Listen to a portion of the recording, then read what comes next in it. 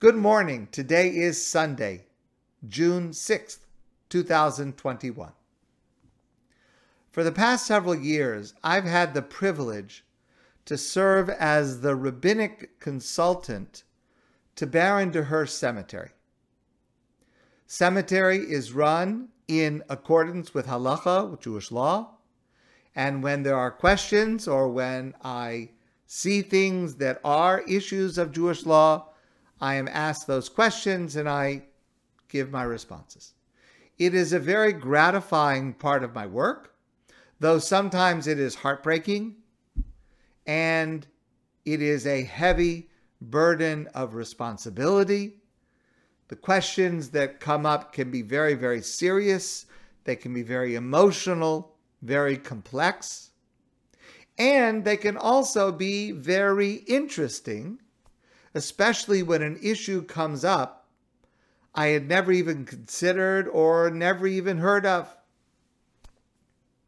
For example, a while ago, I was asked the following question. There are a few places in Baron de Hirsch Cemetery that are empty. But someone raised the question, Baron de Hirsch Cemetery is very old. It goes back many, many decades. Someone raised the question, what if possibly someone is buried in a space, but for some reason it was never marked, and we would only find out about it when we're about to bury someone there? That would be a terrible tragedy. That would be a catastrophe. Now, this is an extremely remote possibility, especially as I now know the meticulous record keeping that goes on at Baron de Hirsch. And after what I'm going to tell you, we have confirmed that, in fact, there is no such thing that has happened at Baron de Hirsch. But I was asked the following question: could we use a new non-invasive technology to check? And that technology is called ground penetration radar, GPR. It's something like a portable metal detector. Not exactly, but you get the idea.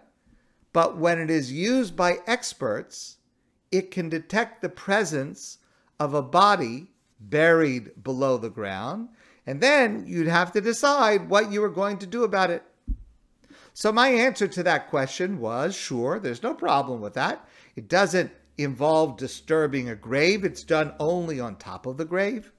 And the ultimate purpose of this activity was for the goal of Kavod HaMeis, to show honor to those who have passed away, which is a fundamental Jewish value and certainly a fundamental Jewish value for the cemetery in general. So there's no problem to use that technology. I never expected to hear about that technology in the context of last week's news. Last week, one of the First Nation bands announced that GPR, ground-penetrating radar, had located the remains of 215 children in unmarked graves at the former Kamloops Indian Residential School in British Columbia, at one time the largest residential school in Canada. And as horrible as that is, it is even more tragically not a surprise. In 2015, the official Truth and Reconciliation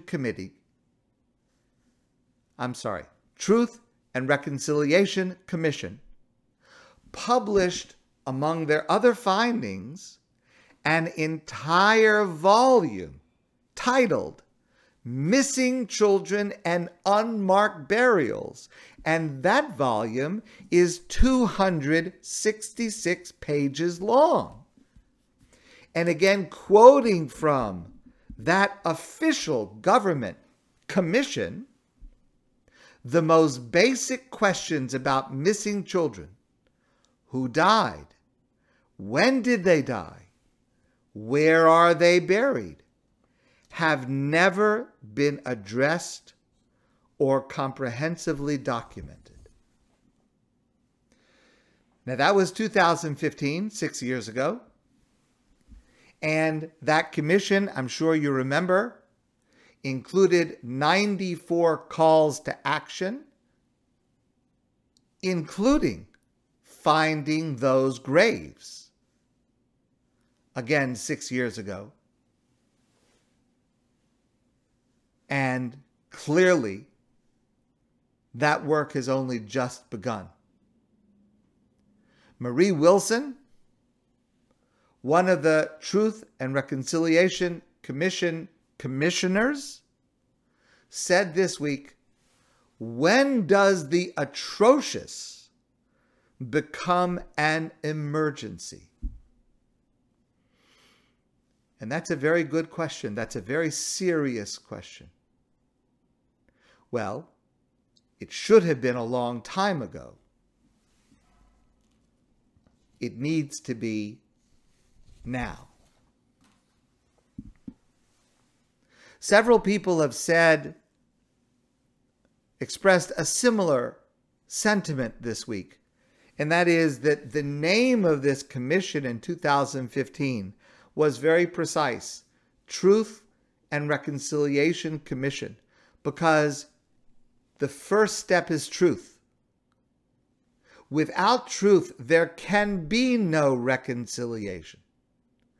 There must first be truth, and we are still clearly a long way from just the truth. Much more so from any kind of realistic and meaningful reconciliation. As Jews, we have a particular basis to cry out in horror, to cry out in shame, and to cry out in support of all First Nations, in advocating for proper treatment for those who died, advocating for the value that we hold so dear, kavod hames, honor and dignity to every single human being who has passed away, which we practice for ourselves and which we are obligated to make sure is practiced for others. We must cry out in advocacy and in support of all those who are grieving now and who will be grieving when they finally receive conclusive information about their loved ones. And we must cry out in advocacy and in action for all of those who continue to be mistreated in so many different ways. And we must do thus because the Torah teaches us that every human being is created b'tselem Elokim, in God's image, which means that God considers every single human being dear and cherished and worthy of dignity, the same that we would want for ourselves. And we must do this also because we have suffered the same throughout our history. And the experience of our history should lead us to want to make sure it never happens, not only to us, but not to anyone else either.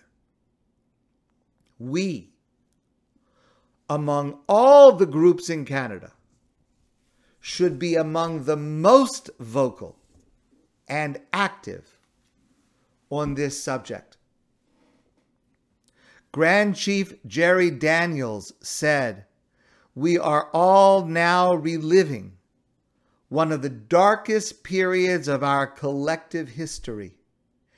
Every Canadian needs to know about this time and the generational trauma it caused."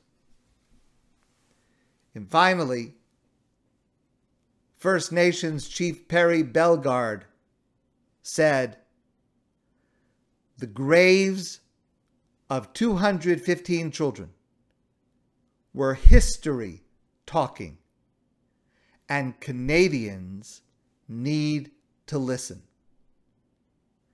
And I would add, and we as Jews have a special duty to listen and to respond. My friends, I want to wish you a great day. I look forward to seeing all of you soon in person.